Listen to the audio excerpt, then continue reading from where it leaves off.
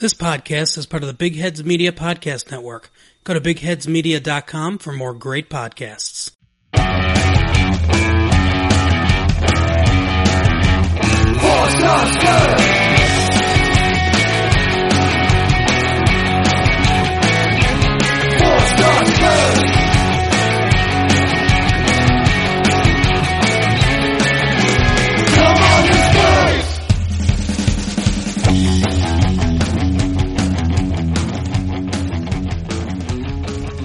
It's Monday, February 15th, and this is Season 5, Episode 24 of the 4-Star Spurs Podcast. I'm your host this week, Tommy. With me this week is Nate. Hello. Hey, we got Rick. Hey, everybody. I'm back. And coming back from a layoff, she's back in the States, Catherine. Hello. Okay, so Rick brought this up last week when Anthony kind of organized everybody to be on, but it's the reunion of the Snark Table, which is currently our working title. So, who is the ringleader of this? Somebody want to talk about this? Yeah. Is there really a ringleader? It would probably be a wife. I don't know if there is a ringleader, but I guess we should probably give a little history on this for everybody. So, when all of us started going to Chicago Spurs a long time ago, when we would go through some particularly bad stretches, you know, the people that kind of just have to laugh sometimes at misfortune just sort of gravitated towards the same table. And Nate and Catherine and Hannah and myself and our old friend Mike Ryan out in Seattle, we just, you know, even though especially like in the dark AVB days, it was just nice to have some folks to share the misery with and commiserate. And regardless of if we would win or lose, it was nice to be able to hang out afterwards and get some positive from the day. So it's very appropriate that the three of us are all available to do the podcast when we seem to be revisiting those days to a certain extent. So that's a little bit of the background. But yeah, there's no leader. We're very much just a sympathetic collective of Chicago Spurs. A collective group within Chicago Spurs that are especially perhaps self-deprecating in a way that we deal with these losses. And yeah, it started. I mean, it made sense that it really started in the end of AVB Tim Sherwood era, and there was a couple of those dark times in the beginning of the Poch era too. I remember West Brom at home and Stoke away, especially. So not always great there either, but it was just a great way to have people to meet there, which is kind of one thing we definitely miss a ton right now, is that if we were, it would be a lot easier to take some of these results, I think, if we were all together. So it is great to talk to all of you after a long time and kind of digest and discuss this last awful week that we've had to deal with. And to add on more punishment to this past week, we just got more snow. Oh my God. Catherine's in Atlanta right now, so she doesn't have to deal with the snow precipitation. I can just commiserate with you after having lived in many cold places. Fair enough. And native... Catherine's Minnesotan. She knows what's up. Minnesotan. Which is essentially honorary Canadian from what I'm told. But, yeah, so I think all three of us, the remaining three, myself... Nate lives in Rogers Park. I live in Lincoln Square. Rick, you live in Galewood? Yeah, just out by Oak Park. So okay. On the west so side. Yeah, like we're getting a good amount of snow. Oh my goodness! I just walked upstairs because like every time I walk upstairs, because I've been like I'm in a ground floor duplex, so like my bedroom, which has also been my office for a year, is in the in my room. In the basement area, so every time I walk up, I see it. It's just like more and more and more. And this is not like just a daily thing. It's like a week. It's like a weekly thing. It's been doing this for like 2 weeks, which is just far from fucking normal at this point. Like for fuck's sake, especially because it's like 10 degrees outside. Like this makes no sense. And Chicago is truly lily white, ladies and gentlemen. and it keeps on piling on.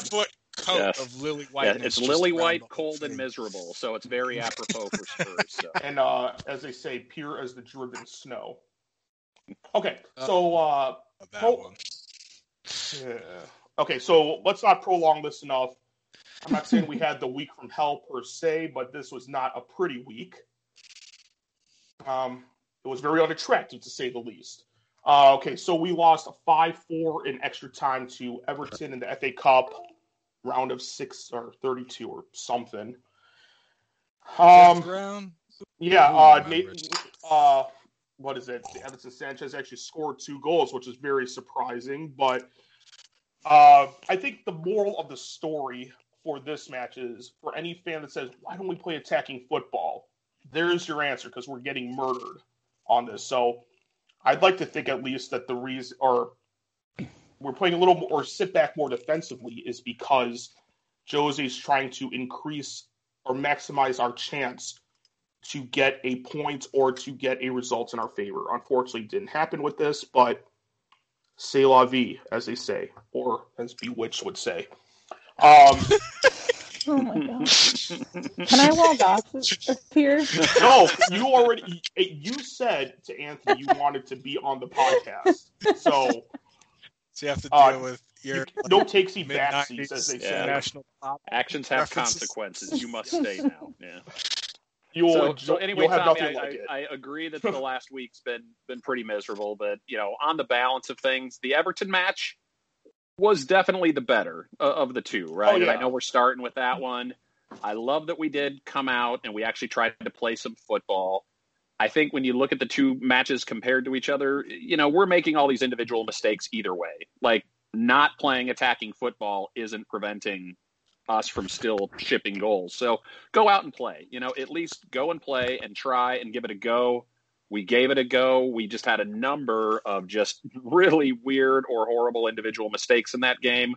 We played pretty well, I thought, except for these individual bonehead things that keep popping up. And there's nothing you can do to address that schematically. So when you compare these two, I'd at least prefer that we'd go for it rather than play timid and scared. It's just not in our nature. It's not in our DNA to play that way. So. A no guts, no glory type of thing. Yeah, it's literally in our motto. To dare is to do. The game is about glory. That's one of the main concerns I think all of us had with Mourinho coming in was, his DNA is kind of antithetical to ours. And, at least we gave it a go. So I know we'll get into more details about how the match went in a little bit, but on the balance, I'm fine with Wednesday. I have a much bigger problem with Saturday. Let's put it that way. Okay. So, Nate, what do you got? I'm more of the opposite, to be honest. So that'll be interesting when we cross that bridge later. But I like for this one. I mean, I don't think you can compare both games at all, to be honest, because one is against Everton and one is against Manchester City, who I don't think have allowed a goal from open play at home since their first home game of the season.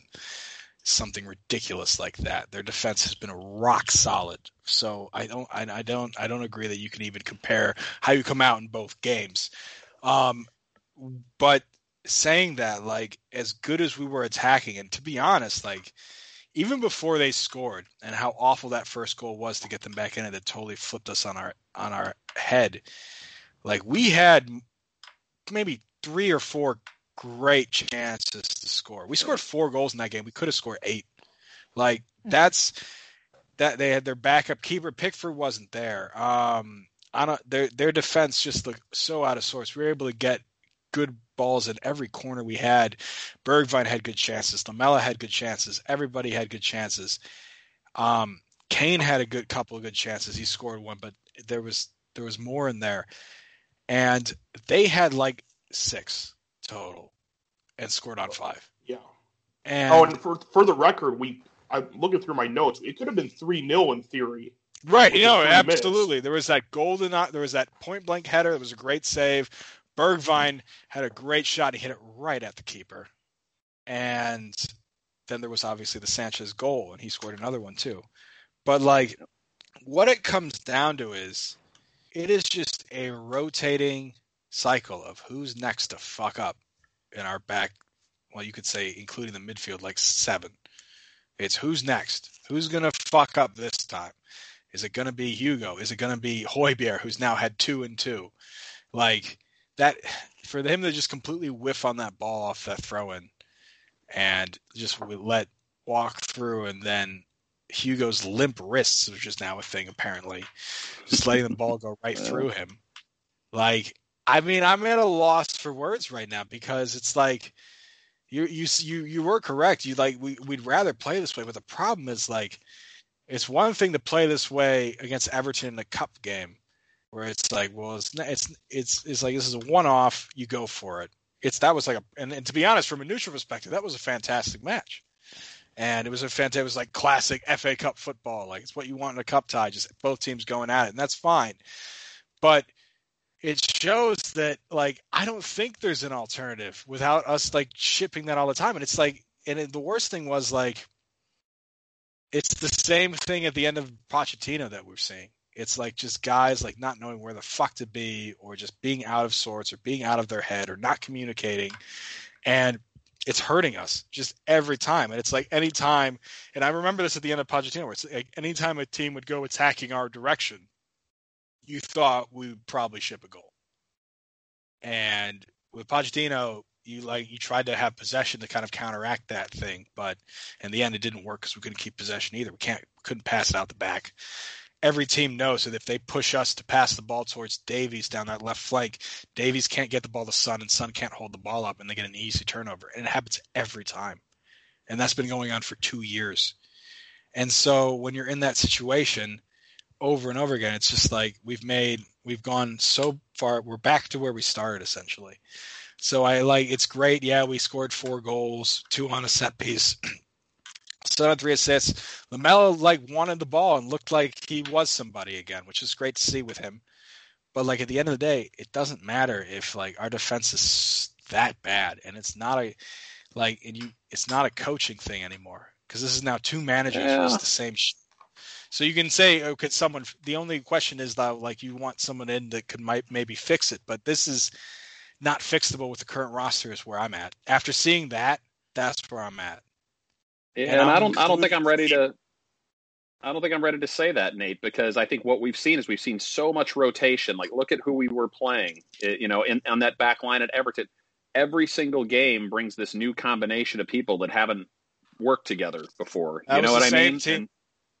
That was 3 of this back 4 were the same as the game before. But again, you're actually reinforcing my point for me, is that we're constantly searching for what to do, and we don't have any consistency back there. And then one other thing, that there was just a lot of bad luck involved in that game too. There was the penalty that Højbjerg got called for.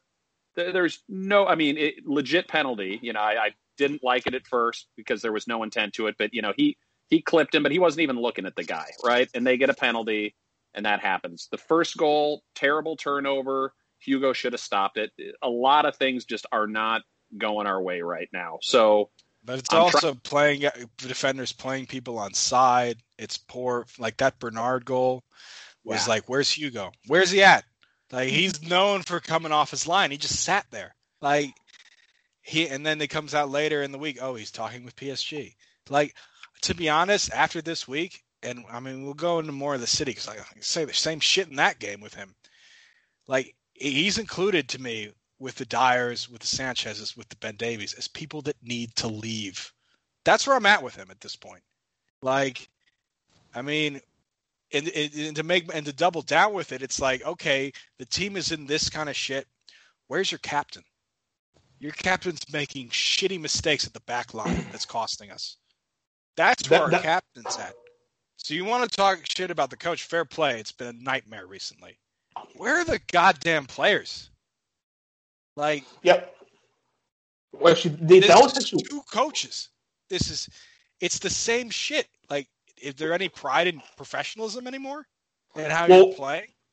I do. So it's I could see why people gravitate towards it being all on Jose. We paid him a fuck ton of money to be good. We did. And he hasn't been. But at the same time, it's these are trends that are somehow, and I know he's a larger-than-life manager, but the trends of our team are so much bigger than just him. And I think, I think this game personified it. This was a game where we came out and we went at them, full-fledged went at them, and it was some great football in that game. But we couldn't finish when it mattered, when we had a chance to, put them in the dust. We could have been 3-0 with 20 minutes. Game's over. Game's over at that point. But we couldn't do it because guys can't finish.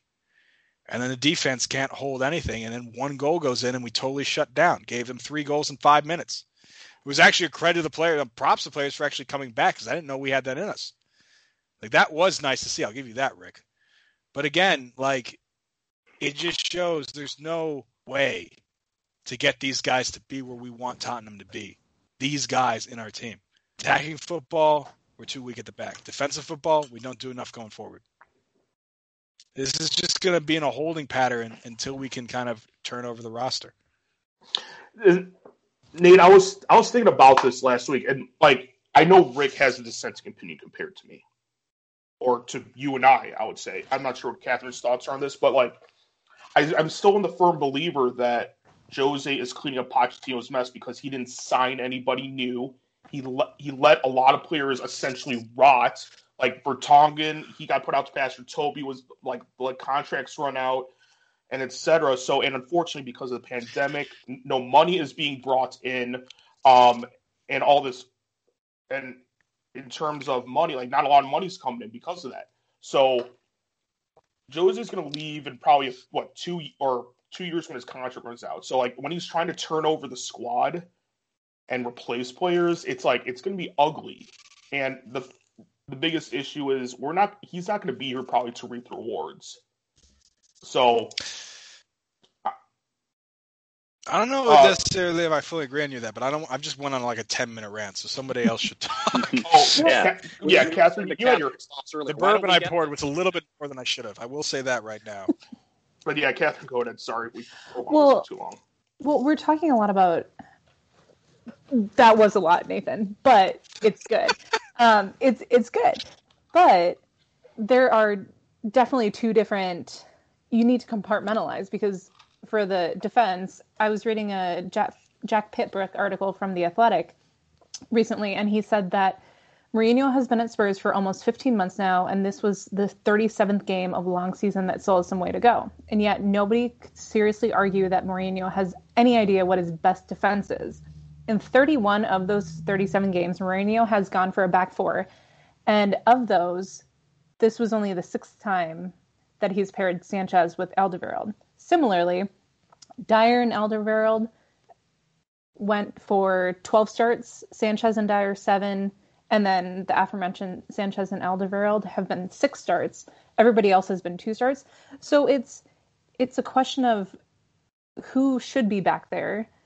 Plus, with kind of what the three of you have been saying, there have been those individual errors where you shouldn't be making those, let alone your club and team captain of Hugo Lloris, who should be the backbone of the defense.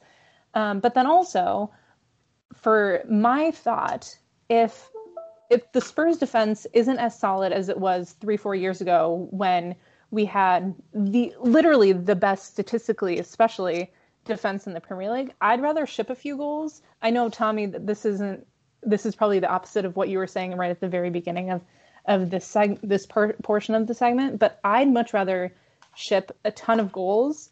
Well, not a ton of goals, because I'd much rather have clean sheets than not. But if we're going to be playing attacking football and getting going with our offense, I'd much rather have a few goals go in and then have just kind of a balls to the wall style for our attacking players. Yeah.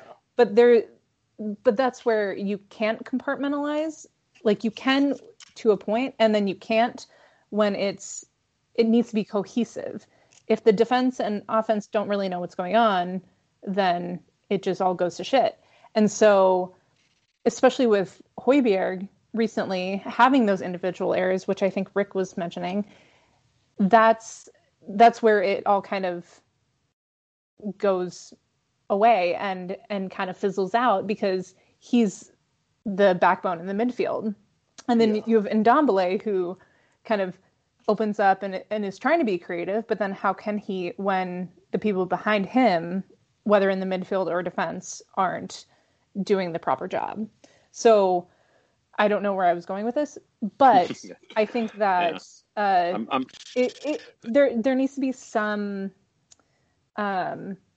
cohesiveness and some thought to how the whole team is playing, but then also with how a little bit of our defense, midfield, and then midfield and forwards attacking are actually playing. Right. Yeah. I'm glad you brought up that article, Catherine, because it's basically saying what I was trying to say a couple of minutes ago, is that, I understand that you need to search, and kind of find those right combinations, but, it's almost like watching a basketball game. By the time you get to this point of the season, you need to have your rotation down, right? And just me personally, what I like is having a like kind of an aerial duo, like Toby and Dyer play together. And I think when we were having a lot of defensive success, that was our first choice pairing, even though Eric Dyer makes his brain farts and maybe Toby, has lost a step and or can't, handle stronger opponents like we've seen. That's fine, but they need to play together because they'll understand each other. And then if you got to go for speed, that's when you can play Sanchez and maybe Dyer or Rodon, and Sanchez or I think that's really what you have to focus on is, set your teams up to face certain types of challenges and then let them grow that understanding together. Until you do that, I think that's why I think it was I can't. We gave up so many goals against Everton. I can't remember which one, but there was one of the later ones where Matt Doherty was 5 yards behind everybody else, and that's what allowed that. I think it was that last goal to be scored because everybody else had moved forward, and it would have been easily offside, but he wasn't there because he hasn't been playing with these guys. So you really do need to come. Yes. 68th minute, Richarlison goal beats offsides trap and beats Hugo at steep angle. Yeah, and that was a very, very, very sharp angle, and that was another one where Hugo just should have done better with as well. But yeah, it was like that all game. It was. I don't know. The XG was ridiculous in our favor. I think it was they were maybe 1.7. We were 3.9 or something ridiculous. Yeah. Which we never get that under Mourinho. Let's that's be a honest. month's worth. A lot of us were That's a month's 0.6 or something ridiculous. Right, exactly. So it was just, and Kane wasn't even there. So this whole idea that we can't play without Kane, it just kind of went to the wayside in that game. And yeah, there was some cool things to be happy with attacking wise. Eric Lamela had a fantastic game moving forward. Heung-min Son had 3 assists, 2 of which came on corners. And a hockey assist on our fourth. And that beautiful pass that beautiful cross to Kane, that was fantastic, wasn't it? But it's all overshadowed. And it's a weird one because if we came out and had won that game, that could have been a turning point. It could have been a turning point back to this is something we came back from 3-1 down. We had gotten it. And I remember in extra time, I don't know if you guys remember, right before they scored, Kane got behind their defense and had a chance and Olsen made a half decent save. And if that goes in, it's there were just so many moments like that in that game, which is just makes 105th minute. The defense so annoying of a problem. And I think a lot of it has to be said. It's just and I mentioned this last week too, it's just how exhausted this team is. We talk about not playing the same back four, but you have had to see essentially Ben Davis, who's been shocking recently. There's no bones about it. But you also remember he hasn't had a break because he hasn't been able to have one for weeks, and we've been playing 2 games a week. And Ben Davis, I think, because what we've seen about him is that he can play good. He can be good against middling opposition when he has rest. Yeah. But I think that even with what you're saying with having the players not have rest, which is absolutely true. Even at the end of what you were saying, Nathan, earlier, that at the end of Pochettino's reign or era, whatever you want to call it, they were doing similar things to what Dele had said in the Amazon documentary I quote, just smashing it long and fucking defending, end quote. And I think that the play of having just the sharpness of thought, the sharpness of passes, the sharpness of not being as married together within the back line or anywhere else on the pitch is indicative of how tired all the players are. And it's been going like this for a year and a half, 2 years. And so I think that we do need to have a little bit more of that rotation, even if the players who come in don't have as much experience similar to what you guys have been saying, like put in Joe Rodon and let's see how it goes. Well, and Catherine, that's the other thing. I'm looking at the stats right now. Like, Son is at 34 games. Højbjerg is at 35. Those are the leaders. And like how you're saying, you can like, tell. Yeah, well, I think this is like where he's kind of fallen. He's kind of hit the cliff with Højbjerg, because like he's the only so-called D mid, and he's not even a real D mid. Right. So it's like, I'm like, we kind of have to sort that out, and like, or with the back line, I'm like, I truly believe that Joe Rodon is the future, and I've said it in our chat, but I'm like, this season is a loss in terms of the Premier League. So I'm like, just get him some playing time. Let him get acclimated to the system that Josie, what Josie wants to play. And like, I want to see Tanganga play more. I think he has a lot of promise as well. And the other one, like Dele Alli, I know he probably has some attitude issues, but like Josie's kind of has to experiment here a little bit. Throw him in, throw Gareth Bale in, let them play a little bit more. I think he's realized that too, and that's why you had like the different way we played against Everton, and then we saw the substitutions we made in the Man City game. So I think he's arrived at there finally. I think after the window, once it was settled that Dele's not going anywhere, I think now you're going to see him more involved. We've already seen it a little bit, but again, Dele came in against Everton and he didn't do anything at all. Like really.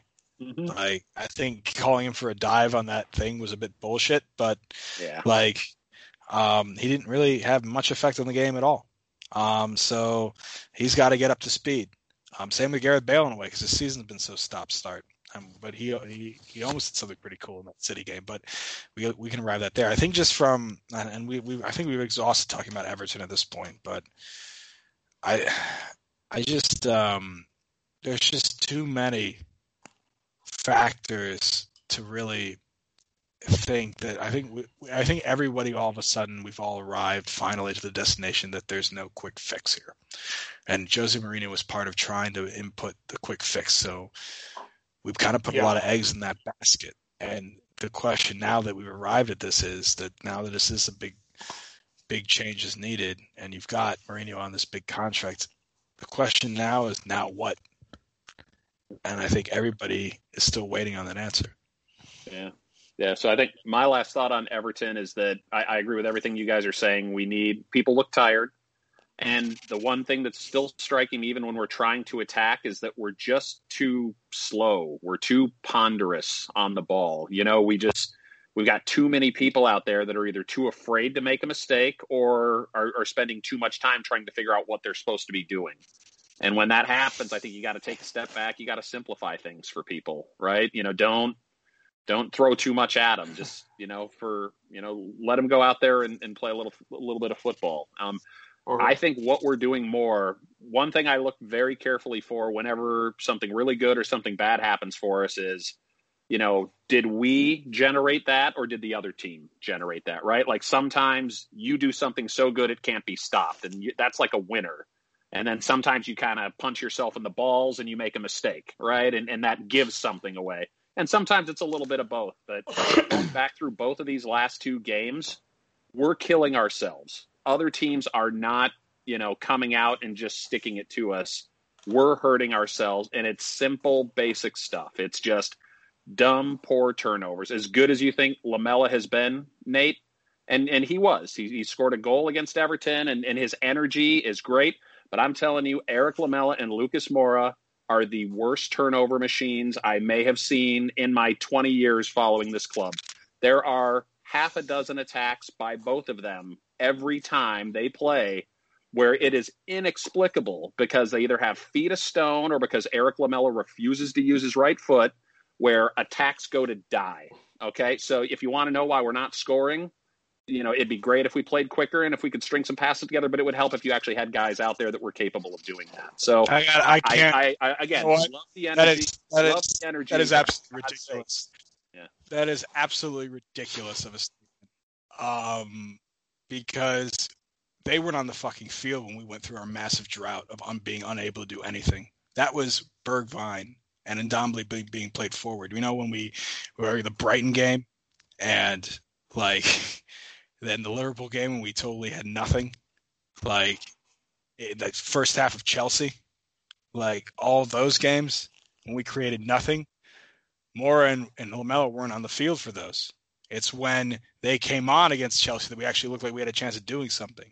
It's in the game against Everton where they played. We always look like we have a chance of doing something, Nate, and then they turn the damn ball over. It doesn't result in anything. You know why so that what's is? the Because difference? we don't it's a have an answer without a in our difference. roster. We have players that are limited. Lucas Moura is limited. Eric Lamela is limited. We've known this for years on what they can do. Lucas Moura can play run them together. You cannot play the two of them together. It's too much of a liability. It's not even that, because if you put Bergwijn in, he's too fucking chicken shit to do anything. And if he does get the ball in front of goal, he's going to miss every time. Every time. How many goals has Moura scored lately? I don't know, more than Bergwijn, because he's got 2, and Bergwijn's got none. And he's had just as many times to prove that. But for the record, he has scored 6 goals this season. Guys, we know what their limitations are. With Bergwijn, we were hoping he'd turn out. Hasn't happened yet. May happen, may not happen. Yep. Bergwijn set up Lamela's first-minute header that didn't go in. Bergwijn won the corner. That was our first goal. I thought Bergwijn played very good before he got I remember when we said these things about Soldado. It doesn't matter if you can't fucking finish. And it's the thing with him. So, no, I'm not going to say, play Bergwijn over Lucas Moura. We just signed him. No, he's not the new toy anymore. You're going to throw him in the back with a fucking old Playmobil. Like, that's where it is that's now. So harsh, man. He's had a year. He's had almost a season, and it's not happening. So I don't put in the situation where I'd rather have him over Lucas Moura or Eric Lamela. It's almost the point where we just go with the hot hand. Yeah. So now, Lamela and Lucas whichever one's healthy now after that City game. So, maybe let's try Bergwijn again. But, that goes in the more of the thing because everything's not working. That's why there's been rotation because we haven't found something that's been working with the current players. So you try to gamble and say maybe if we play these guys 3 or 4 times and suffer through losses, they could get better, but maybe they can't because they're not good enough. That's where we're kind of at right now. But the thing about Lucas and Lamela is we know what we're going to get out of them. And yes, we do. Yes, and it's not good. Is it good enough? No, not really. But yeah, I'm going again too long. But I know. This was actually timely. Like 2 minutes ago. Okay, well, we will end it here because end it now. I've got nothing. Got nothing else. Rick and Nathan opened up the Lucas Lamela Pandora box. You can barely shut that. It's really hard to shut the Lucas Lamela Pandora. These are rotation players that we have on the roster. So when there are times to try to shake things up, you got to go to them because we got nobody else. Okay, so, on that note, it's not perfect. That's why they're rotational players. On that note, okay, so let's dive into MVP LVP because there's been a lot of bitching and some praise. Let's do somewhat rapid fire, a few sentences at the most, if we could. MVP, Nate hit the nail on the head for me earlier. I put Lamela down. I thought that he did very well last Wednesday. Son did well as well, but his effort and everything looked really good from what we saw from a few years ago. So I'm going with Coco. Who wants to go next? It's Sonny. I mean, it's Sonny. 3 assists and a hockey assist, and he was working all night. And there was nobody even when I rewatched, it wasn't even close. Son was the MVP of that match for us. Okay. I'm going to go with Lamela too. I thought he was fantastic. But yeah, Tommy, you said the same thing. He brought energy. I mean, we talk about Lucas and how many fucking counterattacks he fucks up, and that's definitely true. But both Lucas and Lamela bring one thing that other people don't seem to have yet that would replace them is they can press and win the ball. Yep. It's something I wish Bergwijn had it, and I wish other players in those positions when they play would have it. But that's another reason why they were in those teams is because they were able to win the ball up the field. And even if they might fuck it up with a pass more often than not, which you're absolutely right about, Rick, there's still a chance they might not. They might actually get something. And Lamela did that again. And I know we got to get to Catherine for her take, but I just want to let everybody know Nate and I actually don't disagree on this as much as people think. I think I think we absolutely have to have one of Lamela or Lucas on the pitch at all times because their energy brings energy. But both of them is a disaster that I just can't watch because you want to know something that like tallies up faster than a basketball game is if you count bad turnovers when the both of them are on the field together. It's like a home run derby. So anyway, Oy. yeah, sorry, Catherine, who did you have for MVP? Are you done, gentlemen? I'm going to say, because I can never make a decision, I'm going with 40% Son, 40% Lamella, and 20% Sanchez for each one of his goals. He does for 10%. For that. Yeah. Okay, so at least Lamella's the winner on that this. should be the end of the Everton conversation, I think. Actually, we got LVP. Damn it. But I'll be very brief with mine. Pierre-Emile Højbjerg, I love you. I love your tenacity. Unfortunately, like I said, you kind of hit the cliff here. Unfortunately, you're going to be played so much more until the end of the season because we don't have another D-mid or at least somebody as competent as you. But those two mistakes, we could have gotten a win out of it. And kind of like the butterfly effect, if those two didn't happen, we wouldn't have to worry about extra time and Winks screwing it up. But, yeah. Who wants to go next? I was going to say Højbjerg too. I just think, like, for someone who's been lauded as dependable throughout the season, for him to come up and basically he gave them 2 goals, really. Like, and yeah, it was a harsh penalty, but it was still a penalty. Or maybe it wasn't a penalty, to be honest. Like, that might have started outside the box, but it was still sloppy. Like, and you expect more from him. So, and more it's because I can't give it twice to Hugo in 1 week, and he's getting it for the City game because I'm not happy with him in the fucking slightest. You can do that. Been on too many Malbecs before match days. Let's go. But yeah, seriously, it's tough. It's tough to see with Højbjerg because he started off the season. He's been our signing of the season for just about most of it. And you were right, Tommy, when you said he looks. I mean, it's falling off a cliff right now. It's not good. Yeah, and unfortunately, we kind of have to make do. Yeah, and same for me. It's a little rough because that penalty was very unlucky on his part. But that first goal that Everton got was 100% his error, his mistake.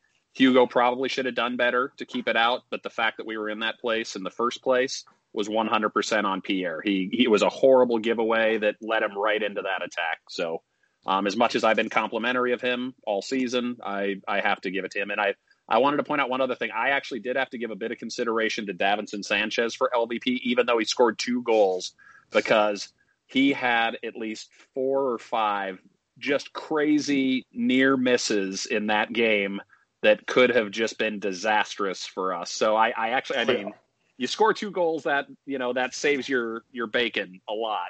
But if he hadn't, he would have been up there in the running because to this day, he just continues to look scared as hell. And he just does not look confident, and he's making constant bad decisions. So I hope he recovers, but it's rough right now. And I'll say Højbjerg and screw whatever Nate says about giving consecutive LVPs, because I will also put Hugo. So Pierre-Emile Højbjerg and Hugo. You're only giving him 2 50%, right? So that's like 100%. Yeah, like I said, I can't make a decision, so I'm just splitting the 100% difference. Fair enough. Okay, so Catherine's cue gets us to a bit of a monumental shit show. I was not pleased at the effort and lack of initiative of our 3-0 loss against Manchester City.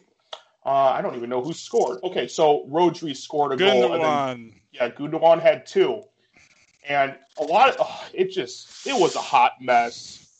There's so many things I want to say, but since I'm hosting, I will just chime in.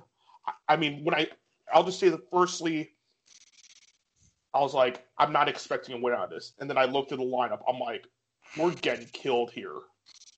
And I don't know. We just got put out to pasture. I don't know. I didn't think we played that bad. I don't think we did. No, I mean, honestly, we played better defensively in this game than I think in the last 2 games against Manchester City that we played and beat them in. Like, if you look at, like, chances created, I mean, aside from, again, dumbass mistakes fucking us over, which you can say for the penalty and their second goal and their third goal. But So everything.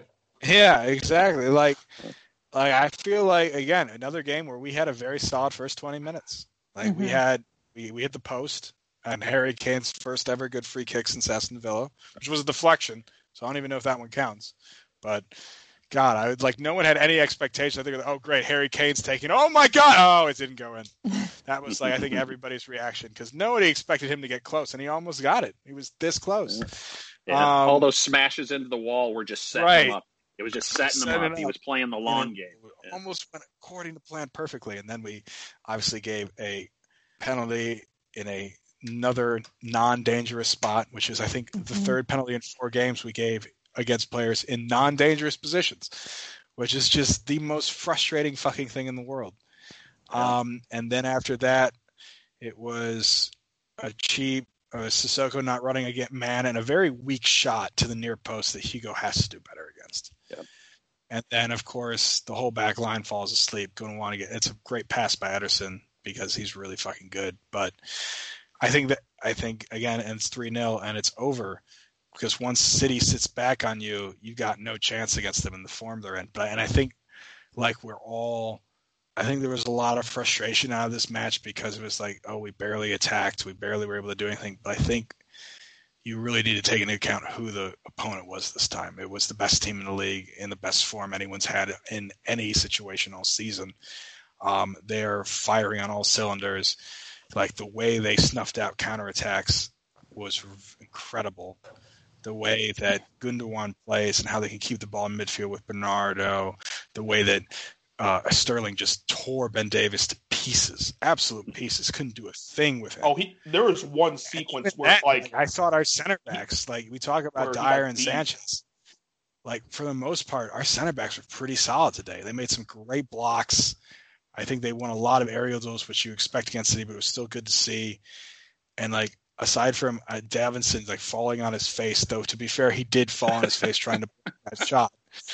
That'll get mentioned. I got a little bit about that later. At least he tried. I think it's poor him because that's been shown anywhere and everywhere. But he did everything he could to try to make sure that didn't go in after losing his balance. But I think more of the defensive errors were on other people than the center backs themselves, really. And if you consider the amount of chances that City got in the games we beat them, I don't think they had as many this time. Direct chances. I think those games you saw better goalkeeping from Hugo, who was been on fire. He saved a penalty in the 2-0 against them at home last season. So it's those differences. I think this game was more down to Mourinho. It's just being played. He was just playing against a team that's far better than us, and that's why they won. Well, kind of like what you're saying, Nathan. It's tough to maintain possession and get into the groove when the midfield isn't retaining the ball as much as they should be or are expected to be, or even the whole team not making passes you'd expect from professional footballers, because it's difficult when, what you were saying, Manchester City's counterattack on our going forward was so good. They picked up the ball. They just moved so freely and they flowed so well that it's tough when, secondly, that we as Spurs don't feel like they probably can go at City as much, especially because, and I don't want to blame the referee, but I'm saying that it's difficult when the referee, the center referee, and sometimes ARs call something at the drop of the hat when it's a contact sport. Football is a contact sport, and you could tell, you mentioned Davis, Nathan, and you could tell he got very timid 20-30 minutes into the game because Manchester City, they knew that they could take us on in the way that, I'm just going to drop right now and we'll get a free kick or we'll get the penalty from that Rodri scored. And so I think it's difficult on those two parts where, one, we Spurs are not playing as efficiently and effectively as they can be. And two, it gets in our heads, in Spurs' heads, that they can't play a contact sport when they think that they might get carded or that they might have a foul go against them, which gets the opponent into a better opportunity to score a goal. And so I think there are 2 points that are difficult that really, really went very in a disadvantageous position for Spurs for the City match.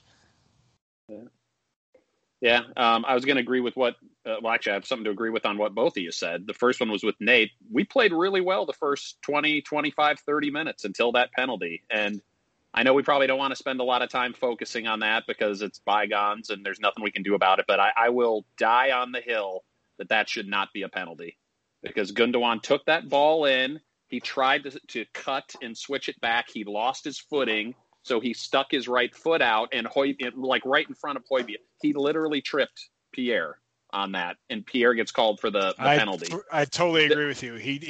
His foot went towards Højbjerg rather than the other way. Højbjerg did not put a foot out in any way to try and get. I mean, he didn't do. All he was doing was running to close out his man. So I'm sorry, but that shouldn't be a penalty, and I know why it was called, but it shouldn't be. Bottom line. So Rick, I don't Yeah, go ahead, Tommy. Sorry, I don't disagree with you on that, but here's the thing.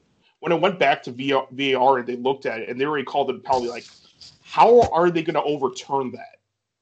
That's the problem. They often don't because the referee on the pitch made the decision already. Right. And so often VAR officials don't overturn because the official on the field has more authority. Right. And I think the rules are so vaguely laid out, right? Like they need to have better operational definitions about a foul or a penalty has to come when somebody is initiating you've got an attacking player, and when the defensive player initiates the contact, that's a potential foul or penalty. But when the offensive player, like jumps into a guy, or sticks his leg out in front of a guy, the question is, what was Pierre supposed to do? There was nothing he could have done to avoid that. It's not, it can't be a foul. It just can't. And what I wrote in my notes is that he just happened to be there, which is kind of the case. Yeah. But side note, did anybody watch Six Nations yesterday, Ireland and France? No, I don't watch rugby. Okay. That's fine. A pompous brat. I'm just kidding. Thanks. No, because the point I was trying to make was when I watched it when I was watching it yesterday, like the ref is mic'd up. So yeah, they have him mic'd up. That is really cool about rugby. I will say that. I kind of wish they did that for soccer, just because it's like whether it be VAR or penalties, like we don't know. Like there's so many, the lines are so blurred. Well, we don't know what's going on. They have that in the Australian League as well. Like the A League. Could you imagine Greg Pawson mic'd up? Yeah. Think about it. Greg Pawson, please don't get mad at me. Like, just him saying that over and over. But there would be accountability.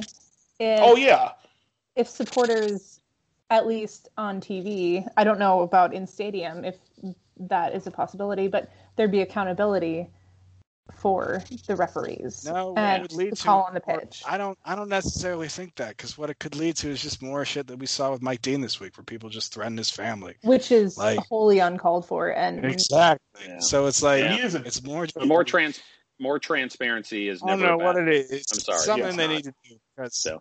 There's VAR that I don't remember complaining this much about VAR like the World Cup. Yeah, the rules are too vague. They have to have better operational definitions on their rules, and they just don't. Too much is subjective and is allowed up to referee interpretation. In NFL, it happens in every sport.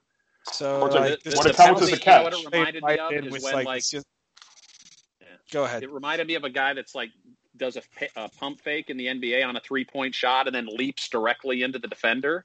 And they give the foul every time. I hate that. They didn't do anything wrong. Yeah, or like Reggie Miller or Kobe Bryant sticking their leg out for contact. I'm like, oh. Right. Yeah.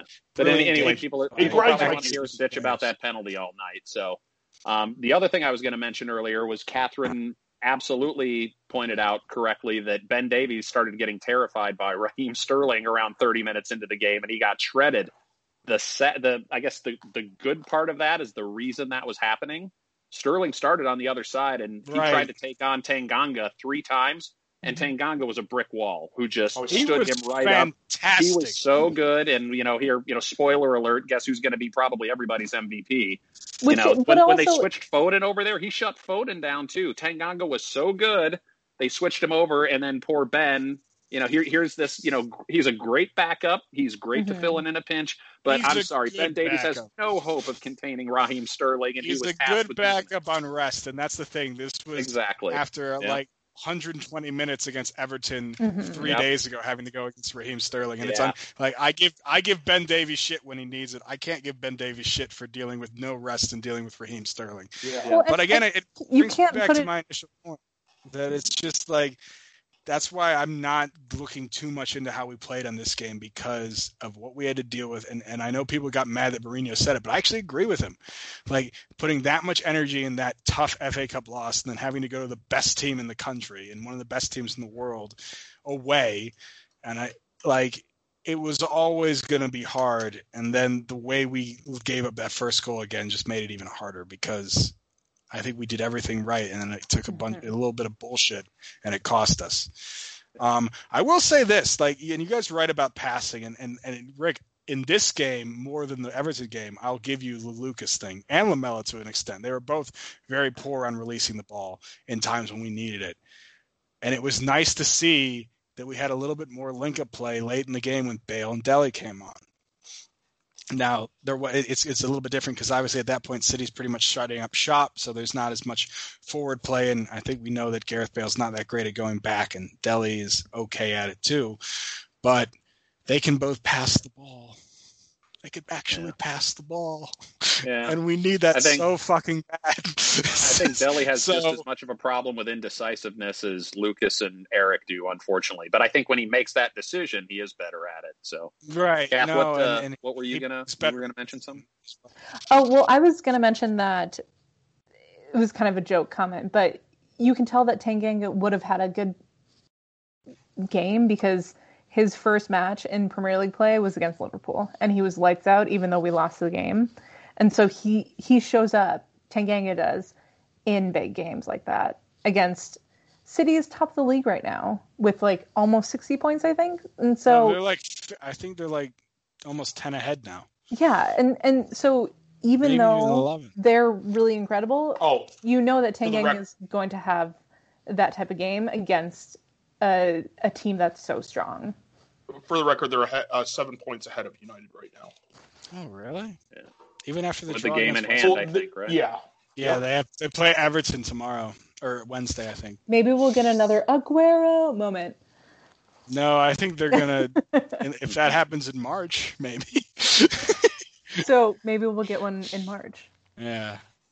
If they see that close. Remember when we thought this was going to be a great title race, not 4 weeks ago? There was 5 teams that could have been in it, including us, and then all of a sudden, it's City again. This season's been so fucking weird, and that's why I also have to bring it up. You talk about the 120 minutes. Look how Everton did. They lost at home to Fulham 2-0 after that 120-minute game.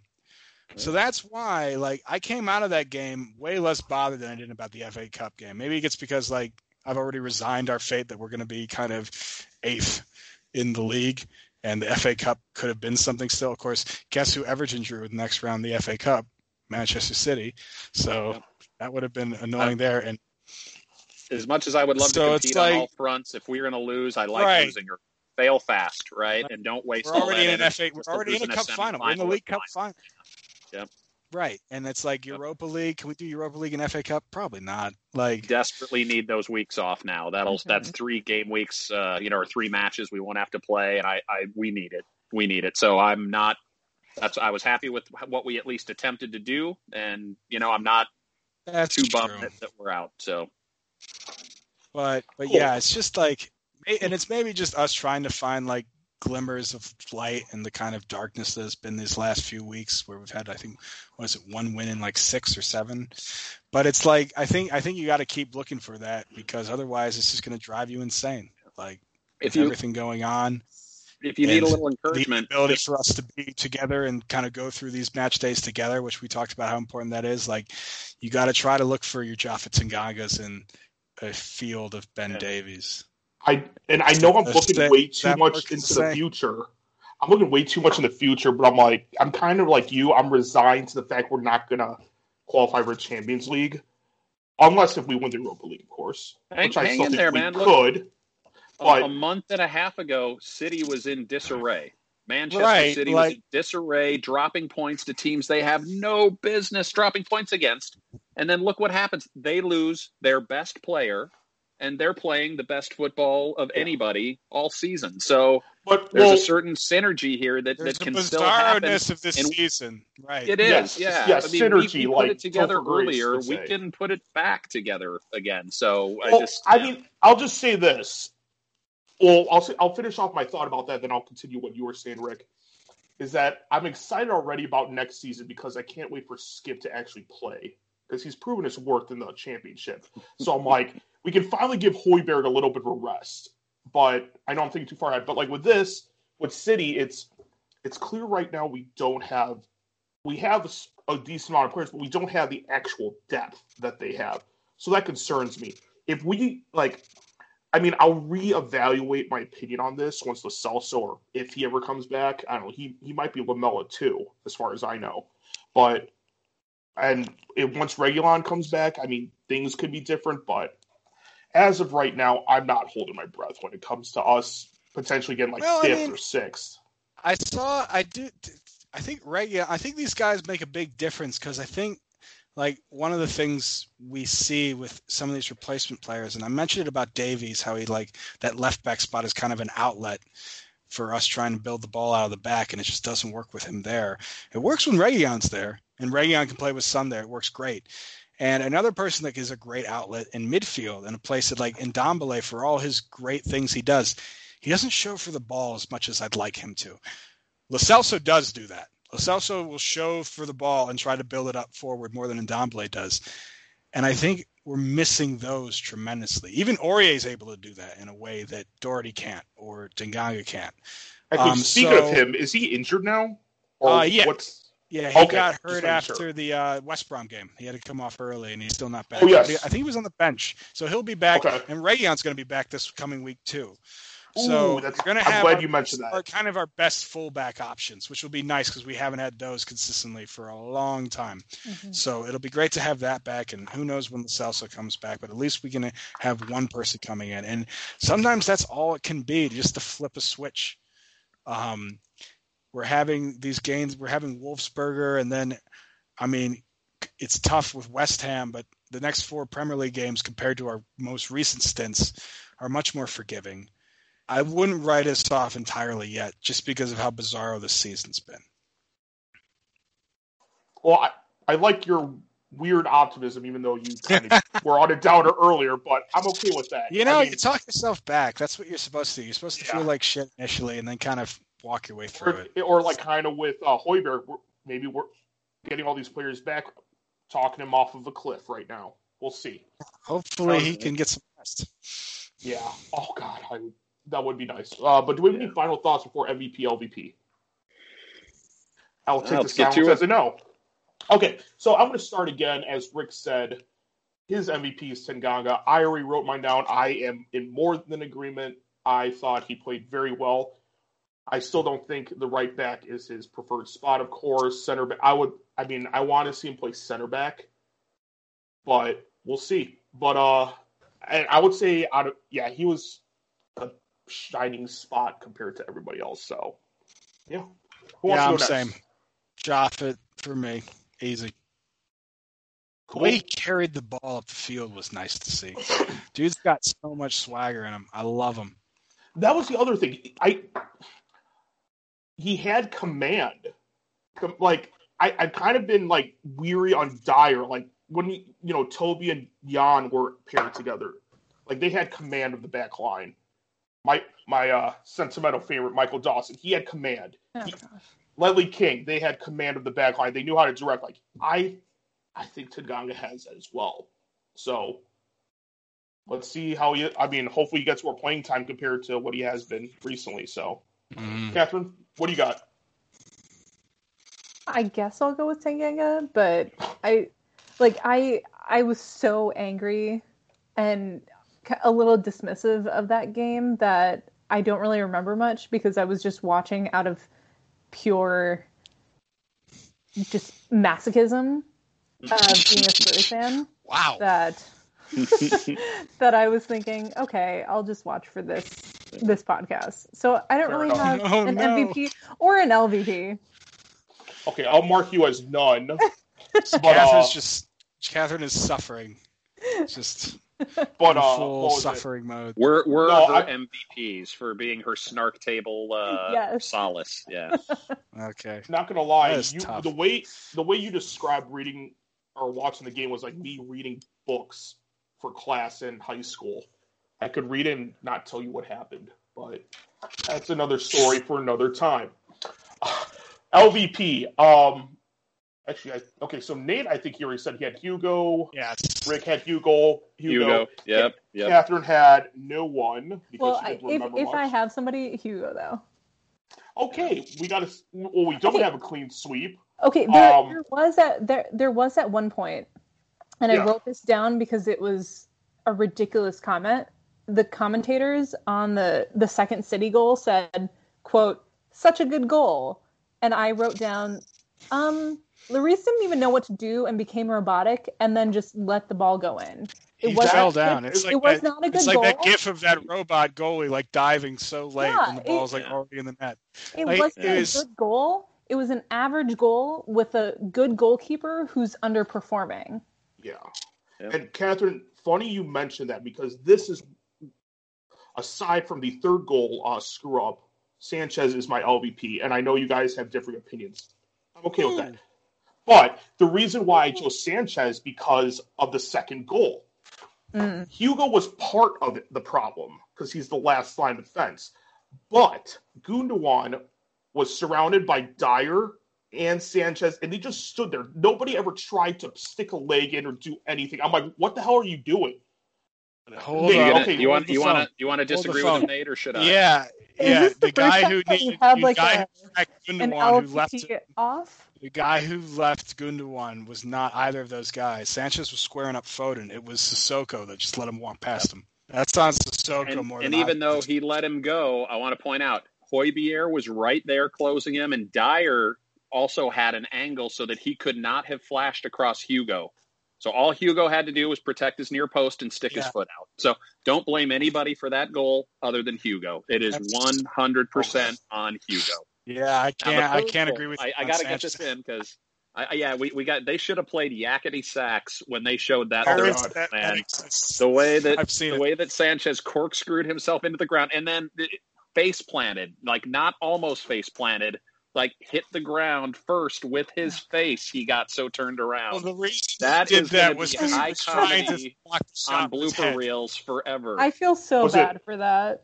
Oh. Rick, was it filmed with was it also on Cute Animals filmed with a wide-angled lens? It could be. Play the Benny Hill music, whatever you want. I watched it over and over, and it just never gets any less funny. Although, that was a South Park reference. They played Yakety Sax in the back with a bunch of dog clips. I think it just looks sadder, and I don't want to watch it. Yeah. Okay, but side note though, I am going to look at that second goal again. I'll reserve judgment, but Hugo had the clean sweep or 75%. But it was a Hugo 3-1. Yeah, so I'm like my vote didn't really matter in the actual LVP. But, okay, so we had a very long first half of 63 minutes. But for our halftime, we have Catherine back. So what do you got for the Spurs women update? Well, I am back with Spurs women. And although the WSL had a bit of a winter break, there's some bits and bobs to talk about. So last time I left you was a few weeks ago, and Spurs women had an upcoming match against Chelsea. Unfortunately, they lost that game 4-0 on the 31st of January, but there were some positive notes to take from the recent matches, including the note that once Coach Rianne Skinner took over, Spurs women won 3 games on the bounce before losing to that aforementioned match against Chelsea. Also, the club announced on the 21st of December that Alex Morgan, who was on loan until the end of 2020, was expected back in the U.S. as her Spurs women tenure was completed.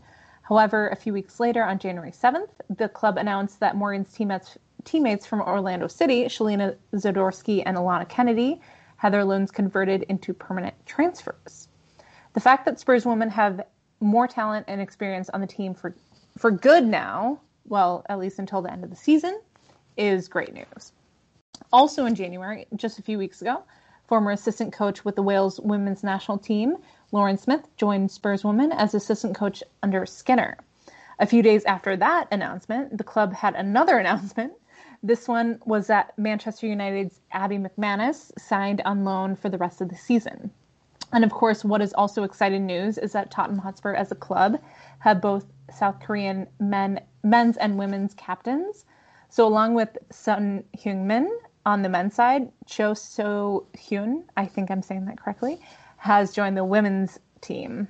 Also, I should mention that Manchester United's Casey Stoney eventually was awarded the title, although Rhian Skinner had been rightly nominated for the Super League Manager of the Month for December 2020. And then turning our attention to recent matches and upcoming matches, on the 6th of February, Spurs women lost to Aston Villa 1-0. This match, as head coach Rhian Skinner mentioned in an interview with the club journalist, said, "We didn't play our game at the start of the game, so we gave too much time and space to Aston Villa." She also mentioned that the team didn't do the basics well enough, which is a bit damning for those on the pitch, but also a source of encouragement that Skinner recognizes the actions of play that need to improve, including getting into pockets of space and utilizing the talent on the pitch, as well as dominating possession and breaking the opponent's lines.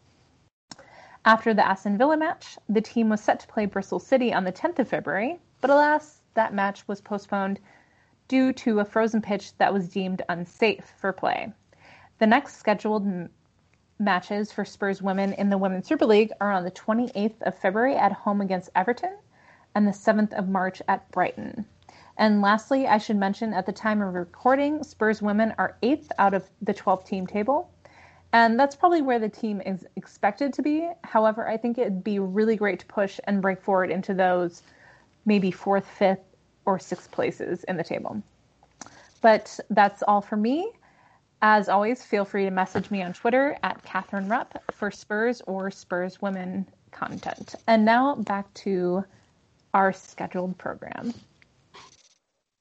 Thanks, Catherine. Much appreciated. You're welcome. Okay. So, good to know that they have the same shit weather we're having right now too.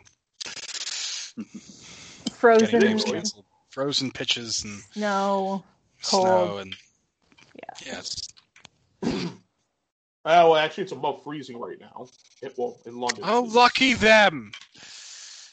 Bloody I know. temperate months. But where are you? Okay, so second half, we got games that we're going to preview against Wolfsburger and West Ham, and Nate actually brought it up. What is it? Cripes. So, and the baking be a bunch of symbols. I couldn't tell you what that was. Wink, wink, nudge, nudge. But she asked how we're going to cope when we can't get together and make fun of our miserable existence as Spurs fans. Nate, to bring up, we did cover that, so hopefully the pandemic ends and we can bitch about it together in person eventually. And I miss Anne's baking. We're doing it right now. That is true. Also, I think that question has some merit for just the Spurs supporters population in general, because so many people don't have a supporters group like Chicago Spurs or like fill in the blank Spurs in their city. And so many people have been turning to Twitter, but there's not the nuance. There's so much more nuance in person that you don't get on Twitter that you lose a lot of the conversation. And so I think it will be important once we get back to quote unquote normal times, because like I miss going and chatting with all of you in person. It's different than having a podcast or even just going to a game or having a pint at a pub with somebody. It's there's so much more of a familial and familiar feel to a Spurs conversation in person or on the phone or something, rather than just via a text message or something. And so I do think that her question does merit some conversation, because it is. How do we yeah, together? when you think about when we've been in these types of kind of bad runs before, we did touch on this a little bit, but even if we played terribly on any given day, we always knew we were going to hang out together, and we were maybe going to go have some lunch afterwards, and it was going to be a good day, right? One way or the other. And now that we're all kind of disconnected from each other and we can't get together, it makes the desire to watch and the watching of the match hard, right? Like I would get why people might not even want to watch right now. I can get why people wouldn't have wanted to watch that Man City match, because you knew what was going to happen before it even started. So without kind of having that positive reinforcement, on the end of it, and there are so going many through things that you lose when you're not together in person, whether at a match, which I was thankfully able to go to many of them when I was living over in England, or also when you're watching a match but at a official supporters group, because you have that conversation and you might miss something that somebody else sees, and then you might see something that somebody else misses. And so I think there is that aspect of watching matches, and especially with Spurs now, that there's so much back and forth with Spurs play well, and then we play a bit terrible, and then well again, and then great, and so on and so forth, that I think everyone's kind of missing that feeling right now, that we just kind of want to be together and enjoy each other's company and have a pint of beer and talk about what just happened. Yeah. Because it's hard to do that in your own mind or online. Yeah. And I think even beyond how difficult it is for us to support, I got to think it's really difficult. Like, how do you break out of a rut like this? If you add 66,000 fans, really grumbling for poor performances, like that galvanizes the team, right? Like, that's direct feedback to them. That's motivation. Mm-hmm. And that motivation is missing right now. So it feels like when you get caught in these ruts, it could go a lot longer, right? Like it just feels like, just more evidence that when we can be together, it's better. And now that we can't, it changes the dynamic, and it makes everything a lot harder for us and for the team. I've been a Chicago Fire fan for the better part of a decade now. And if you know anything about them, they've been consistently the worst team in MLS. And the only reason they haven't been relegated is because MLS doesn't do relegation. They're bad. There are other teams like Vancouver. Yeah, but they've at least they had Alphonso Davies for a little bit. So they had Cincinnati's not doing great. Cincinnati are just started. They're a newer team, though. I went to an away day to see the Fire lose to Cincinnati on penalties after 120 minutes. So you can't even say that. And I saw them beat the Fire at home a couple years ago. And I actually brought Sam that game. New England beat us in the U.S. See, we can do this forever. Now we're talking too much. No one cares about that. But all those shitty games don't matter as much when you have a great group of people to watch with. And I found a great group of friends to watch Chicago Fire with. And it's the same thing with Spurs. It's the same thing with having that. And so losing that and going through a poor run of performances just kind of makes everything just a little bit worse, because you don't have that escape. You don't have that good feeling regardless of result. You had a day out with your friends, or you talked to your friends and stuff like that. So it's just important to remember that it's I feel like even before we went into a really big slump, anytime we lost, it felt like the end of the world. And it really isn't. For as bad as what I've got down on the team in this pod, and how Rick has, and Tommy, and even Catherine talking about that Man City game and how it was full-on masochism, which was, I don't know if I'd go that far, but fair play to that. It could turn around in a moment. It really could. That's what happened, especially for how weird this season is. And all you could take is one spark. It could just take a Reguilón coming back. It could take a good performance again in the Europa League to just bring things kind of back. So do not totally despair. And just remember the good feelings you had when you were able to kind of deal with these losses together with the people you care about that watch Spurs too.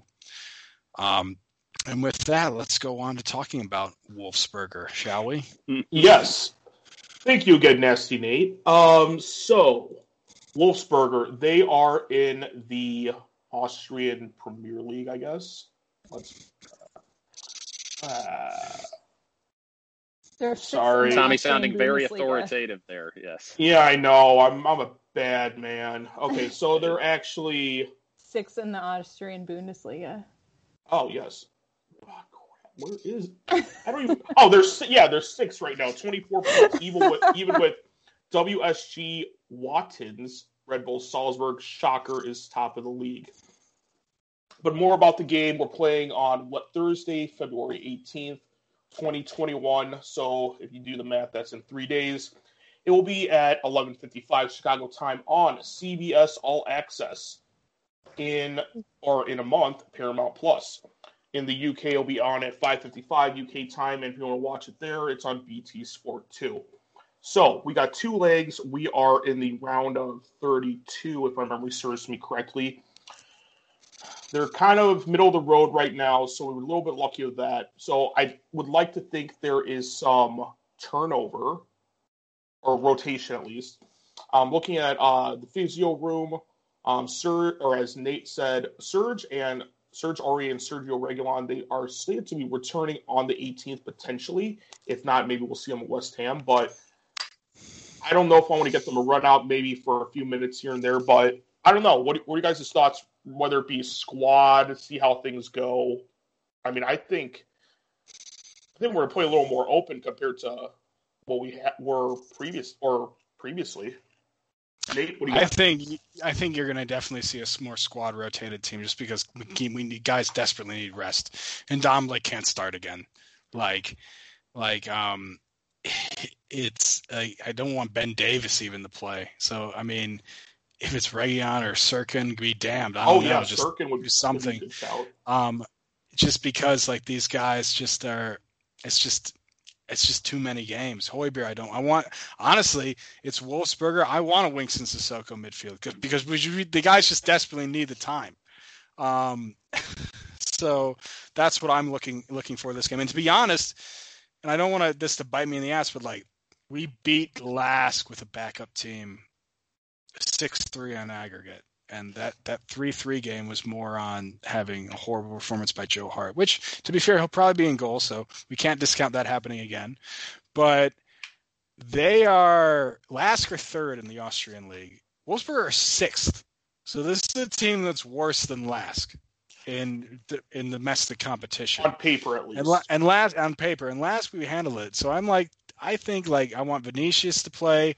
I'd like to see a Bale start. That's the kind of people that need to be playing in this game to me.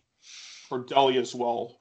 Yeah, Dele. Unless I want Dele starting on Sunday, which I kind of do. I think the lineup kind of picks itself based on who needs some rest, right? Sonny needs some rest. We need to. Yeah, that's what we need to do. No matter who we put out there, we need to be able to beat this kind of a team. Well, and I looked at their statistics. I don't know if you guys did, but I did. I did my homework.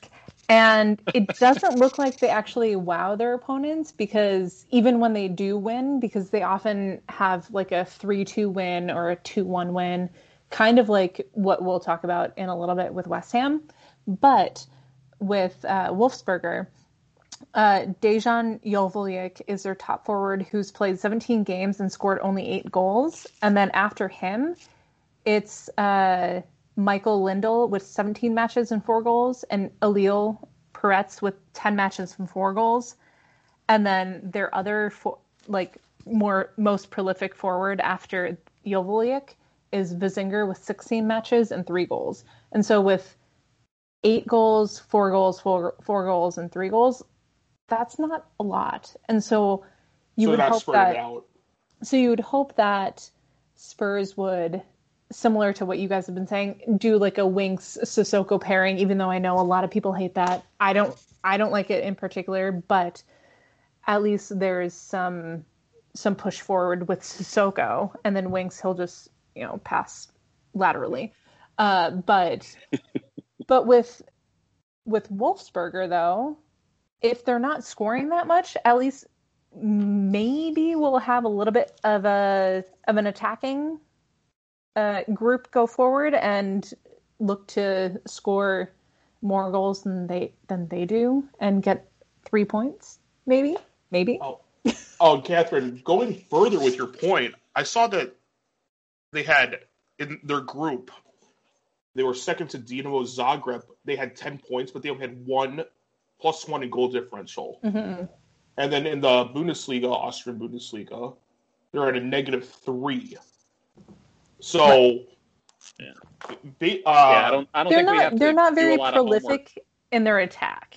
yeah, so I would say, and definitely we should be able to score goals with relative ease. I use that term loosely, of course. Just put in Vinicius and Reguilon if he's back, and Sissoko, Winks. Put in Deli. Put in Lo Celso if he's back. I don't just kind of pad the attacking line and see how we go with it. And then you have substitutes.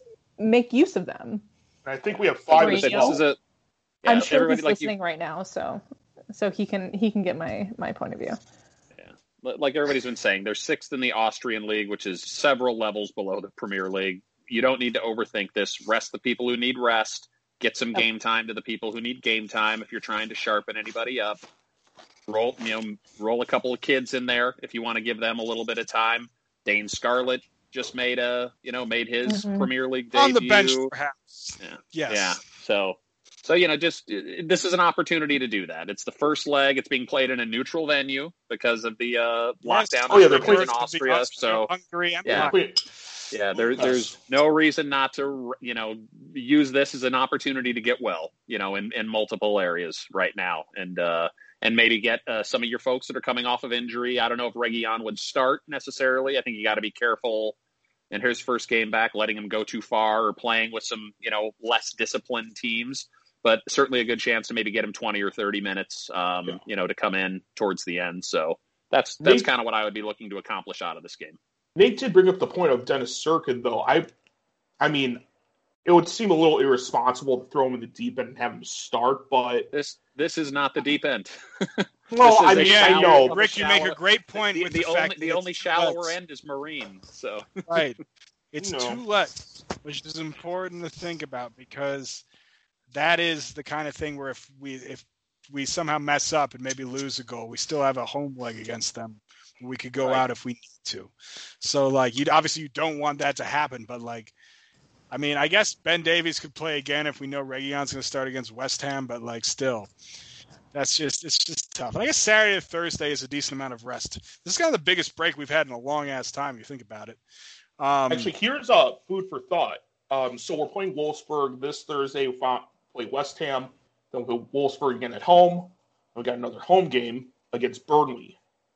So, say if we're down 2-0 in the first leg, we can easily recoup that and still put out a competitive side against Burnley in theory. I just hope one of the Tottenham players has an amazing goal because we'll be playing at Puskas Arena and maybe they'll get a Puskas award. We already got one of those. Maybe Puskas Award winner will score another goal. Sonny needs some rest, but maybe we could bring him on late just to score a goal since he's the holder. It would just be poetic justice if it would be Spurs had somebody getting a Puskas award with having been played at Puskas Arena. Yeah, it'd be an homage if anything. Right. But Nate, I think what do you got? Justice would be us putting them in the ground like Franz Ferdinand got put in the ground, the former Archduke of the Austrian Empire. Habsburgs be damned. Habsburgs be damned, Catherine. Are you saying we're going to not having the Austro-Hungarian Empire come back? Not in my lifetime. Thank you. I do love World War I references because it's Franz Ferdinand. I did. Not the World War I reference, and then I did a Napoleonic era reference, just to kind of keep going. Nate, are you saying that we should take Wolfsberger out? Get out of here. Yeah, I'm glad you got that. Yeah. Now is the time that I can log off, right? No. Why don't you walk away, Catherine? Why don't you walk away? I didn't mean it earlier. I meant it now. That's another Franz Ferdinand song, by the way. Walk away. When I didn't get that. Yeah. You're all Or, evil and heathens. I don't know. Maybe we're gonna put a fire out or put a fire into that game, and it's gonna be out of control. Okay, should we go to Yeah, okay, that's it. Yeah. No Okay. more, Fine. no more Franz Ferdinand music. Anyone's still listening, which I don't think they will be. This Yeah, has been we're a really almost long at 90 podcast. minutes. I'm sorry. Yeah. Okay. So, let's do predictions then. Who wants to go first? Don't be shy. I wrote one down, so I'll go. Okay, go next. I'll go with a 2-1 win, Okay. and goals coming from Lucas and Bergvine. More, Bergvine's not going to score. Side note. So, for last week, I think it was Joe or somebody was like, yeah, Bergvine's probably going to score against Everton. I actually put that in my prediction, and of course he gets subbed at halftime. Go figure. It's played Europa well. League, though. It's Europa League. He always plays well, and nothing shows for it, isn't it? Isn't that just so convenient? You do. I Put actually, on my prediction all you want. I don't care. I actually also was going to have 2-1. So no, I agree with you. It's just Bergvine's not scoring. I think it's going to be Vinicius and Gareth Bale, because it's not a Premier League game, and he scores in not Premier League games. So I guess he's got one in all competitions, so that's not really fair. But still, I think he's going to score this game, and I think we will, unfortunately, not be able to keep a clean sheet because we just can't do that. We don't do clean sheets. Nope. And I'm gonna go. Sorry, go on. Yeah, I'm gonna go 4-1. I think we've been playing a little bit better lately, and I think we're gonna, the level of competition that we're going down to, we're going to be highly motivated after this bad week we've had. I just think it's going to come together, and we're going to the relative gulf in class between the two teams will be evident.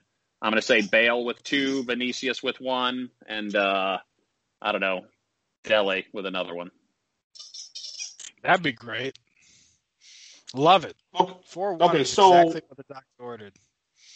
what I did was actually meet everybody halfway. I predicted a 3-1 win. In terms of a shutout, I don't think it's going to happen, especially as probably going to be likely that, since Hugo's kind of been on a not so great streak lately, Joe Hart can kind of be there just to break it up. And because of that, Joe Hart's not the greatest, so he will give up a goal. And what did I say? 3-1. So I predicted Dele Alli, Carlos Vinicius, and Steven Bergvine. I mean, he's got to score eventually, right? Hey, somebody else says Bergvine. Yeah.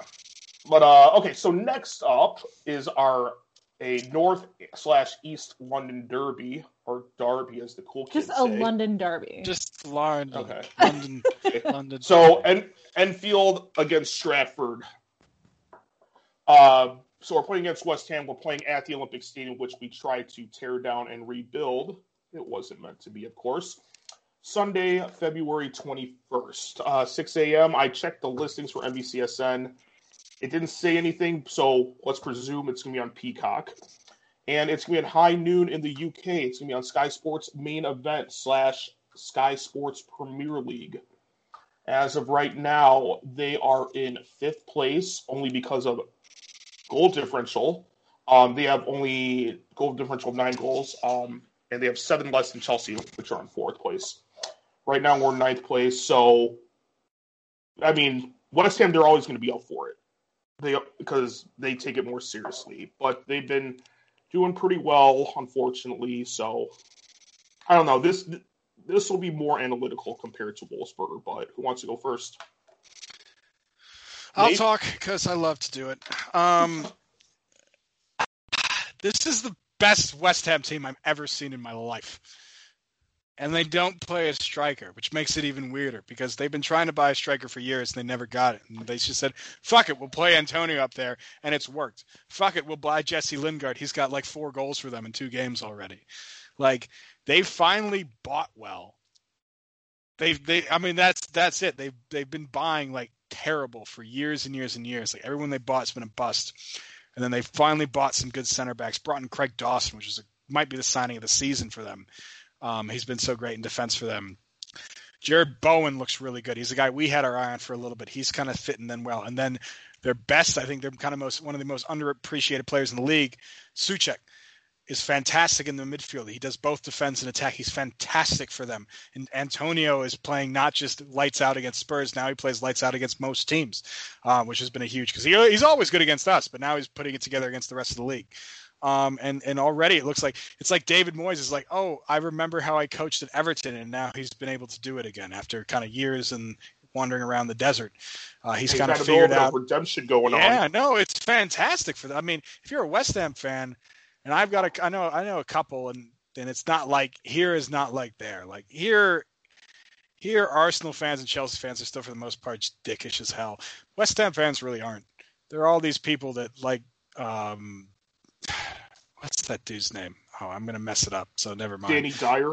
No, it's a music act. Fuck, this is gonna drive me crazy. West Ham fans. Never mind. I'm gonna have to think about it later. It's just it's not like that. They're just very quiet, so you don't have to hear them talking shit all the time. Maybe that's why. Yeah. But like, well, they're just blowing bubbles all the time.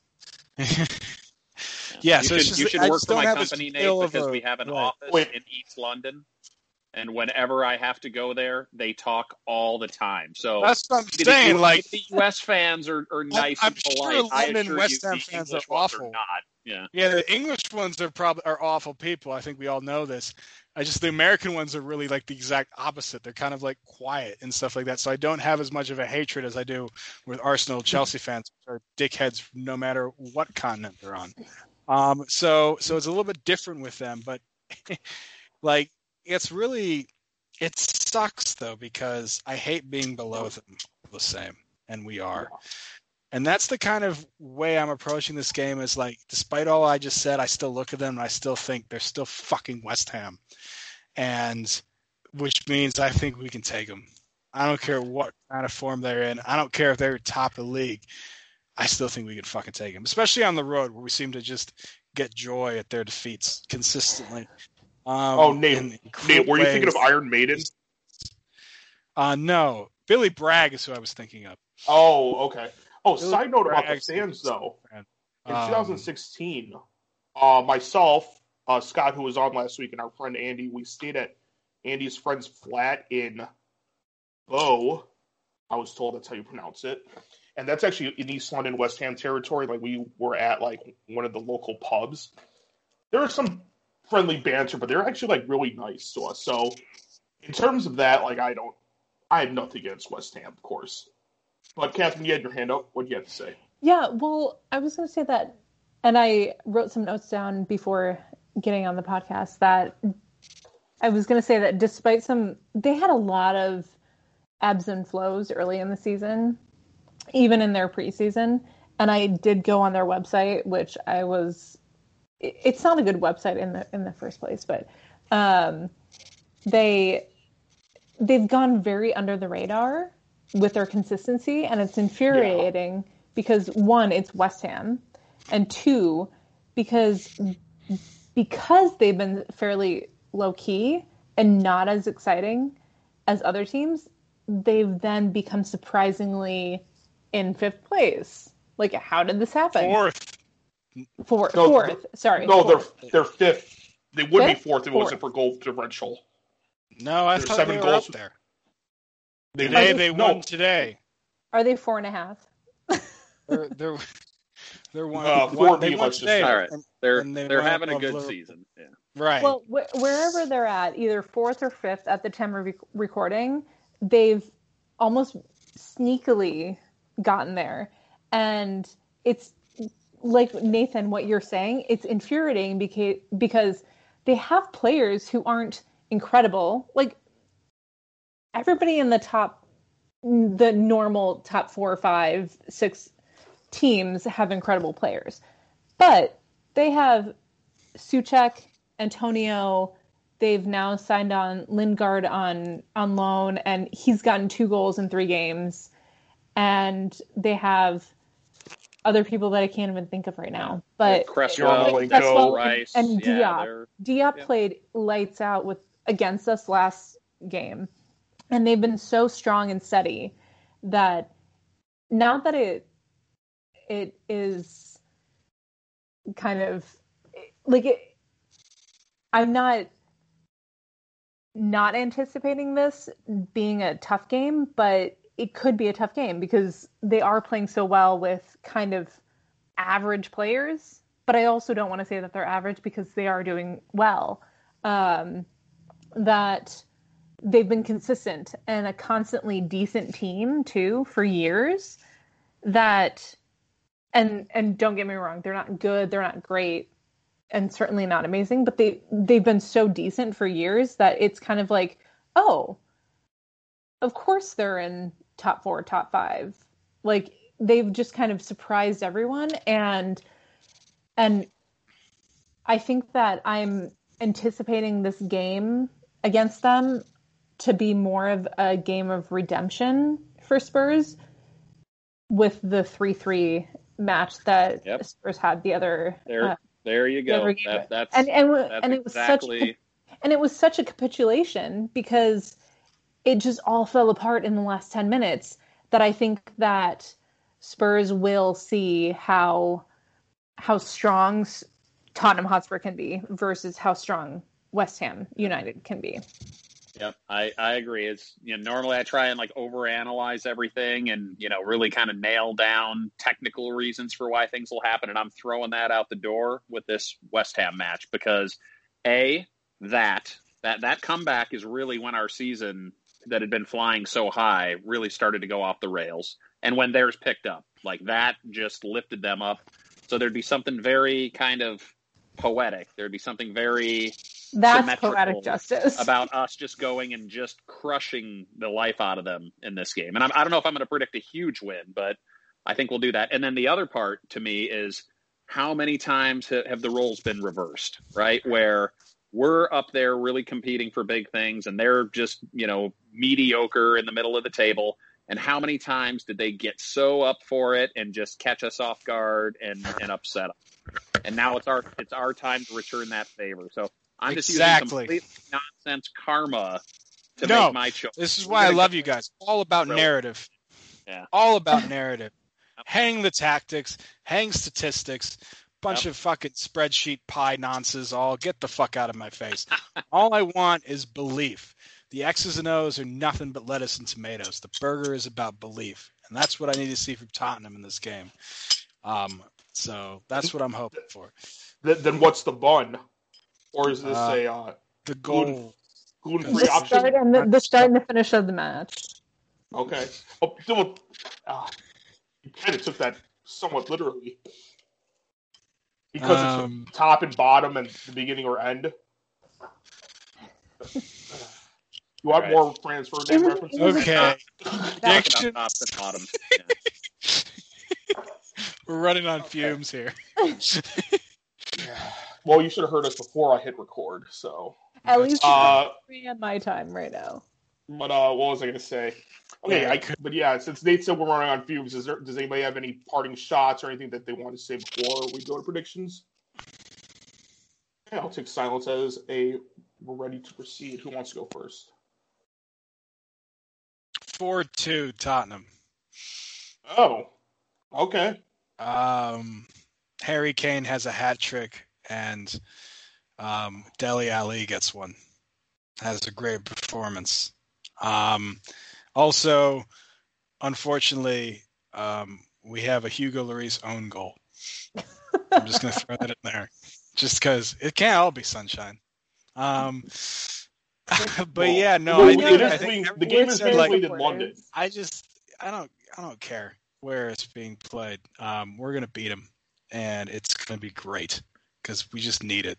I need this. I'm going to be positive here and say that there is a turnaround within this team. I don't know why I think that, but I just don't think we're seeing like end of era Mourinho yet. I think there is a turnaround, and it's gonna happen this week. Sounds good. Yep. I do like your optimism. I think we give up an early goal just to get their hopes up, and then we crush their spirit with like 3. So I'm going to go 3. 3 in the final 3 minutes. Yep. Yeah, no, not quite that. Not quite that dramatic, but yeah. It has happened before. 2 for Harry and 1 for Sonny. Son. Okay. Catherine, you want to go or you want me to go? I'll go, because I just wrote mine down, and not that it'll happen, but similar to one of the last predictions, mine's kind of in the middle, and I'm thinking a 3-2. Because I want it to be super close to a 3-3, and then just kill them, meaning West Ham, at the death. And so I think it'll be Kane, Dele, and Reguilon will come back and get a goal from the sideline, pretty much. Okay. Actually, if I was going with my karma thing, I'm going to change mine to 4-1, and we're going to bring Dele off the bench, and he's going to score a 35-yard Lanzini-esque screamer into the top right corner, just to truly close the loop on. You know who would really need to be the one to score that goal if it would really close the loop? It'd be Harry Winks. Harry Winks who couldn't get out to cover him on that goal and had that horrible shot at the end of the Everton game. Yes, we didn't even talk about against Winks. Everton. Like, I just completely put Winks' worst 30-minute cameo ever out of my brain from that Everton game, because he really was terrible. Like, he probably should have been LVP. I completely forgot about how bad he was. Somebody mentioned Winks, and I'm kind of glad that you didn't hear that. Because also, I was just going to say that with West Ham, maybe a blimp will go over London Stadium and have it be lasagna will just rain from the blimp. Raining lasagna. Yeah, see, there's all sorts of karma that we're due payback exactly. for here. Yeah, it goes back decades. Well, speaking of, I don't know if it's karma per se, but it's kind of going with what Nate said with the narrative. I originally predicted 3-2, but Catherine took it, so I'll predict 2-1 with Kane and Son. But you can still predict 3-2. All right. This is like when you get something when you see something you want on the menu, but someone else orders it, so you can't order. It's the worst. Yeah, you can do it. Serious vibe. I feel like such a poser when I do that. Well, Catherine already got the cheeseburger, so I'm going to order that broken glass. Yeah, that looks yeah. Give me that non-filling salad, please. So I'll go with Kane, Son, and Ndombele, I guess. But here's the narrative. So I've enjoyed in my I'm fucking old. In my 19 years of Spurs fandom, many late winners. So, for example, the Paul Stalteri one, the one with Gareth Bale. The other one we had 2016 with. Oh yeah, Eric Dyer. That was in 2014, and then 2015 or 16 we had the Kane penalty where Wiggs scored the equalizer. Oh shit! Now you're making me think that karma's on their side in this one. No, crap. It's not. They were the first team to beat us in our new stadium. I'm hoping that we can close out the game with a late winner, whether it be Kane and Ndombele or Son, because just I mean, like I said, yeah, West Ham fans, they're nice and to me, but I'm like, nice. It's fun to see them break their hearts a little bit. Like in 2007 when Alan Kirbishley just kicked his papers. Oh, such great. I had a great laugh about it. It was awesome. So that's kind of why. I legitimately want West Ham to qualify for Europa this year just so they can get a rematch against Astra fucking Gugu. You think about that, like they couldn't make it past one qualifying round for the Europa. We had to play like 3 teams, like three in a week, and like 2 of them were away games in like the middle of nowhere, Moldova. But we did it, and they couldn't beat one team at home. Yeah, you remember how all the video in the stadium went out for a significant portion of the second half, and we were miraculously ahead when it came back? Yeah, I'd be suspicion. I don't even remember this. But yeah, okay, so since we're about to finish everything up, anybody have any final or parting thoughts? to end the Snark table reunion. We're at I the. think. I think we've kind of hit. They're all three of us. Not all at once. Yep. We're at bottom. Rick, it's time you to go first. back up. So, yep. We're headed back up. We can't go lower. So things are coming up. Things are coming up, Millhouse. Maybe. I'll just say, if we dressed Harry Winks in a chicken suit and dropped him from the skywalk, do you think we'd lift the curse of Tottenham? No. Really? Or would he sink or fly? Maybe what about just a normal chicken? I think Pedro Serrano in Major League. They blew up the Bartman ball. And what happened like 4 or 5 years later? Cubs won the World Series. You know, I mean, we could kill a chicken in the new stadium. And again, this is not 5 Pedro years Serrano title. in Major League. Sorry to all the vegetarians and vegans who are listening to the podcast or still listening to the podcast. Oh God, chicken! I'm just gonna kill it for religious purposes. What did a chicken ever do to us? Yeah. Well, They through a lot of heartache. made our life misery, but it's a good misery. I just think, we've tried everything else. Why not resort to voodoo? Stranger things have happened, right?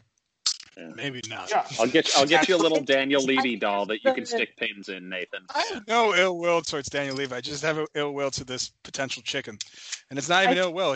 It's more about the greater good, about Tottenham. He knows this chicken will have served a greater purpose than he could have or she could have believed. Well, chicken is a female, so right. Maybe it should be a cockerel, shouldn't it? If I'm being real, if we're getting down to brass tacks. Nathan, just go get a Popeye's chicken sandwich, okay, and you'll be fine. I actually haven't had one since lockdown. They also did that in Major League as well. Well, they got Pedro Serrano a bucket of KFC. And guess what? Did the Indians win the World Series in that movie? No, they didn't. They just won the pennant and they lost in the playoffs. No, they didn't get to the pennant.